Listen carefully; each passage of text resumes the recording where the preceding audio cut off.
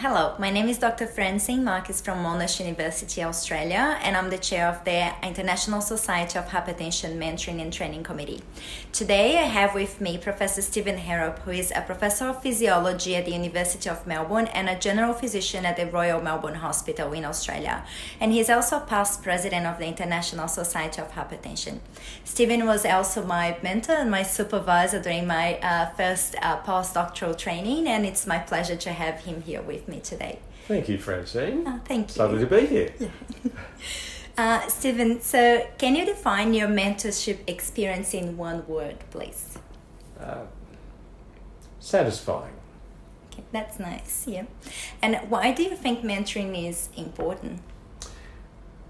I think it's important because it gives younger people who can't quite see where things are heading experience, but from someone who doesn't have a vested interest in what they're doing. You know, it's that objective, independent view that you can give that I think is really appreciated by the mentees. Yeah, no, I agree. That's a really important factor, yeah. And when in your career did you realize you needed a mentor? Well, I sort of got a bit of mentorship from my father. So it sort of started back then, because when I was a school student, I said I was interested in research, but then I said I'd be quite interested to do some research on humans, and he said, well, if you want to do research on humans, because he was a researcher himself, he said, you're going to need to get a medical degree. So that was the first bit of mentoring, and so that led to my medical degree, and then I got into research properly through my PhD, and it was at that time that I realised that my supervisor was an excellent mentor, Austin Doyle, because he was the sort of person, if he took you under his wing, he really looked after you. That's wonderful. And can you give me any examples of ways that you have helped your mentees? Yes, I had a really good period over, well, it's sort of still lingering, but it began in 2014 at the Athens meeting of the International Society, where Genoise Zhao became my mentee, and we met one another there. She was doing her PhD with Maurice Brown in Cambridge, and at the time she had a number of decisions to make regarding her postdoctoral destination. She was clinically trained, but her degree was only recognised in China. So her big decision was firstly to decide whether she would return to China, and if so, where, and then if she decided against that possibility, what should she do otherwise.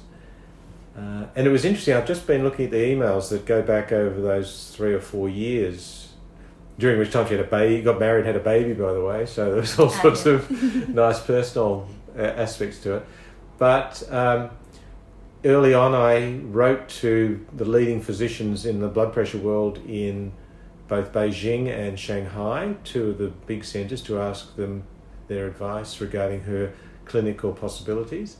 And things unfolded in the end that she decided that she wanted to do research only. And well, I wrote to her and I said, look, my mentor, Austin Doyle, told me what you should try and aim for is 50% rats and 50% humans. And he was basically saying, don't lose your clinical, don't lose your research in the basic sciences. So I said to her, look, don't turn away from your clinical possibilities. And I know it's not easy with your credentials to do it in, say, the UK, where she was based, but try and keep that as part of your portfolio. And she did that. And I haven't heard a lot from her recently, but I know she's doing well. She's still in the UK, I think possibly at Imperial College. But and she's been very successful, published some great papers, New England Journal, amongst others, a co-author. So it was, as I say, satisfying is the word, because I saw her transition from the doctoral phase during her student years all the way through to defining exactly where she wanted to go, what she wanted to do, and settling down both in her personal life with family and also in her professional life. So it was great. Yeah, no, that's a fantastic example, and also a very successful example of the mentoring that started as part of the ISH. Yeah. And you do things, you write, apart from just giving advice, you're helpful in those introductions, and you're helpful also in writing referees, reports, those sorts of things to sort of lubricate the applications, facilitate things. I know you have written many for me. Yes. And what traits do you think a good mentee has? I think a good mentee has to have an open mind about things. It's no use having a perspective that you've made your decisions, there's nothing else to be discussed. Because one of the things you learn in life is that opportunities would appear out of the blue. And even though you've got a plan in your mind, if you don't deviate, if you won't allow yourself to deviate from that, you might miss a really excellent opportunity. So I think people who are mentees should have a general idea, but also be open to other suggestions. Again, as Austin Dawes said to me when I finished my PhD, he said, "You think you know it all now, don't you?" He said, "You don't know anything." I mean, he was that sort of chap. He was half joking, but he made the point. You think you've got your PhD and you've conquered the world, but in reality, it is a lot more to it, and it's a lot more complex. And I think if you appreciate that, then that's a good attitude. Yeah, no, that's very good. And I know that this wouldn't be an issue now. I think most people would be intimidated trying to talk to you, but early days when you were a trainee, how did you overcome talking to someone that you're intimidated by? Well, I'll tell you, that's where mentors have a big role, because Austin would always almost chaperone me at a meeting, and he would make a point of introducing me to all the top people who would otherwise I would not dare approach. And so he not only was the introduction, but he was demonstrating to me that these are normal people who are here to help. And you realise too that they're also on the lookout for good people themselves. True. And so, if your mentor does a good job in that respect, then it helps you overcome that fear of talking to the big names in the field that you might otherwise have. Yeah. No, that's a very good point, that they're just people. Yeah, they're just people. Yeah. And as I say, they're looking for good young people too. Yeah. Yeah, no, very good, And have you had any setbacks or issues in your career that you didn't expect, and how did you deal with them? Keep having papers rejected and grants refused. We all do, Yeah, I don't think I'm alone in that. They're the big setbacks. I haven't had any major setbacks in my career direction. I've been lucky in that. In fact, a lot of things have come out of the blue for me that I've seen as opportunities, like this position I'm currently in. I didn't want to be a professor of an academic department. That was never something I'd thought of. But also, my other mentor, Colin Johnson, tapped me on the shoulder one day and said, "Can I have your CV?" And then I said, "Why?" He said, "Well, there's a position at the university." So I've been lucky in that respect, perhaps because my mind has been open. And so it's just, and how you learn to deal with the rejections. I think that's an important part, and if a mentor can teach any mentee something, it's that don't take it personally.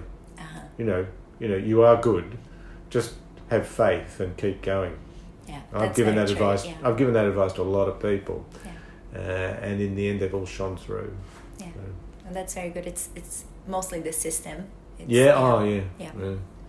And if you could change anything in your career and career path, would you do anything differently? I'd like to be able to play the piano really well.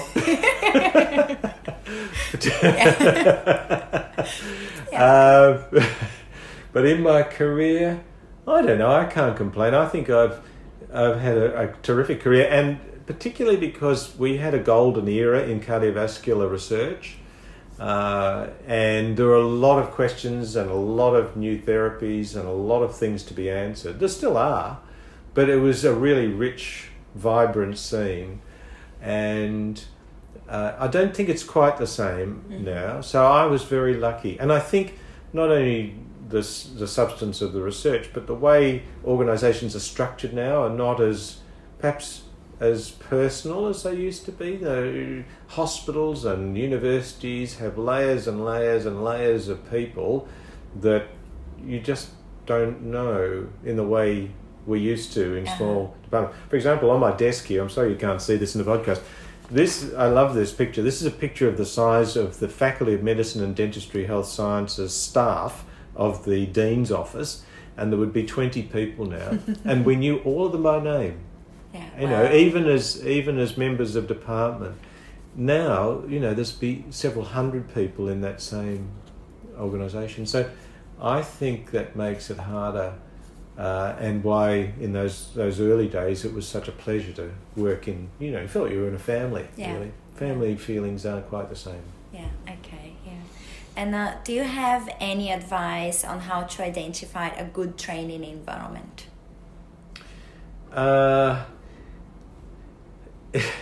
The first thing I would say is don't worry about the physical nature of the environment. Some people think unless it's really swish, new labs with lots of space, that it's not going to be good. But I remember it's like a party. Some of the best parties you go to are the ones where you're really crowded and you don't have any room. So you have to talk with everybody, and it's good fun, as opposed to those large open spaces in a hall where there's a few people sitting around. And some of the best research environments I've seen are where people are not in very luxurious facilities at all, but are close together, interacting and talking a lot.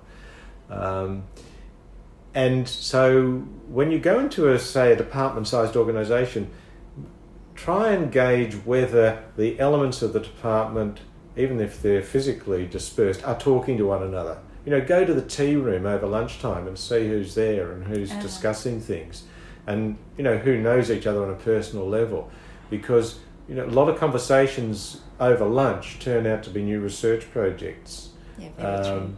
So try and gauge that in a research environment. The obvious things that are straightforward. You've got all the machinery and the expertise around that can do the things you need to do, and you'll soon work that out.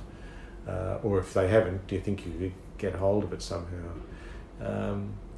And so they're the sorts of things, because when you move into a new environment, you want to feel welcome and part of it as soon as you can and take advantage of it.